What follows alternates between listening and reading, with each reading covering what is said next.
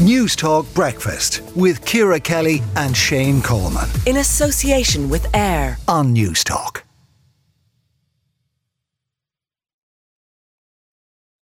Now, when your teenager shares that they are in a romantic relationship with you, it's natural to feel a mixture of emotions depending on whether or not maybe you've met their partner or whether you're happy with them about all of this. But how to tell if there's something not quite right with your teenager's relationship, and what should you do if you suspect there is? Joining me now is Kathy Press, author of When Love Bites, a young person's guide to escaping harmful, toxic and hurtful relationships. Kathy, this is very interesting because I suspect there are people listening this morning who maybe are a little uncomfortable with the relationship that their teenager, or maybe even somebody a little bit older in their early 20s or whatever their child is in. Are there telltale signs? There are telltale signs. Good morning. Yeah, of course there are. There are all sorts of things that kids can be experiencing, kind of bit more panicky, a bit more jumpy, a bit more twitchy, just, kind of hiding their phone, scrolling down their phone constantly, needing to pick it up as soon as it buzzes or rings, not sleeping well, not eating the same things, maybe kind of trying to control their diet in some way is often a telltale sign. Maybe sort of saying things about the way they look, I could look better, I should look different, I'm not happy with the way I look. No, they might not say it outwardly, but they might be doing things in order to change their appearance in some way. And often that can be a sort of manifestation, really, of being treated poorly in a situation. So they all sound to me like signs of heightened anxiety or perhaps insecurity. Is that kind of what you're looking for? You might want to be, because if somebody is scared in a relationship, then the one thing you're going to see is a stress response, which is absolutely going to create heightened anxiety. And I think sometimes we get confused as parents because we think, well, that's just teens, isn't it? That's the way they are. That's, they switch off a bit. They become less engaged in stuff. They're not so interested in doing stuff with the family. And we kind of put it down to just being a teenager.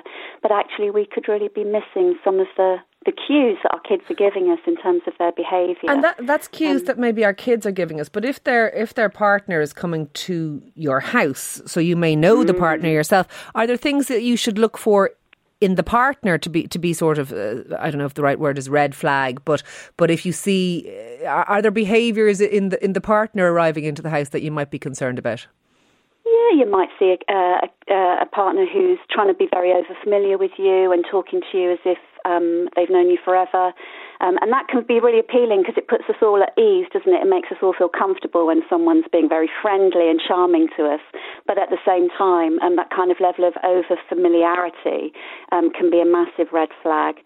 Laughing, making jokes at your child's expense and laughing and kind of steering everybody to laugh with them at the joke and then saying it's only banter, that kind of thing, would be a sign. And I think also that if there was any change in your own child's behaviour in front of them with you, that would also be something you'd want to see. Okay, so if you feel uncomfortable in how you now, I suppose there's a certain degree of for parents, like letting go, you know what I mean, that it is a challenge that when you see your children move away from you as maybe their main confidant or their main relationship in their lives or whatever. I suppose maybe there's a challenge there too, so you have to be aware that there obviously will be some changes. If you do suspect, this is the tricky bit though, if you do suspect that there's something wrong in the relationship, that maybe the partner of your teenage son or daughter is controlling or is manipulative or is kind of undermining them and making them feel bad about themselves or anxious about themselves, what do you do? Because isn't the fear for parents that if you come down too hard or you say things that are too critical of the partner or the relationship, you may in fact push your child towards that person rather than the opposite? Yeah, I think it's really important to just keep a dialogue open with your kids. Obviously you don't want to come down hard if you think that your child is already anxious and is experiencing something and things aren't quite right. And you kind of know that as a parent. You know when something's different. So coming down really hard on them isn't helpful, but trying to keep the dialogue open with them is really important. Asking them, what kind of nice things do their partner do? What sort of things do they do? And then looking at kind of the flip sides of, how are you feeling when you're with them? How are they different when you're with your friends? just trying to open up a conversation really to get a sense of the texture of the relationship a little bit. But if you're really worried and things have, maybe things are looking pretty difficult for your child, then the most important thing is not to be afraid to say anything, because saying nothing is not helpful. So, asking them about, checking out some support online with them, checking out ways in which they might have tried managing the situation already. Because, for instance, if your child is, taken pics, or they've been coerced sexually into taking pics online, and they're being now blackmailed by their partner, if you don't do X, Y, and Z, I'm going to use these pictures as leverage against you, kind of thing, and expose you. That's going to make your child feel incredibly worried. But there are things that a child can do about that.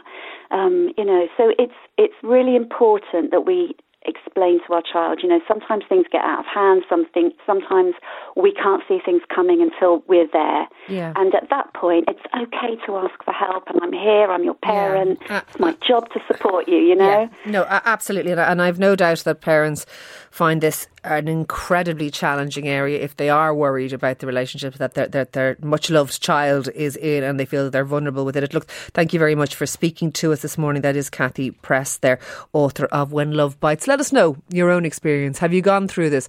Have you had a son or a daughter, or if you are somebody who's young and gone through a kind of a toxic relationship, did your family know? Did you reach out to them? Did you hide it?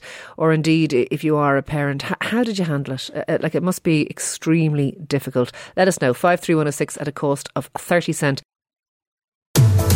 News Talk Breakfast with Ciara Kelly and Shane Coleman. In association with AIR. Weekday mornings at 7 on News Talk.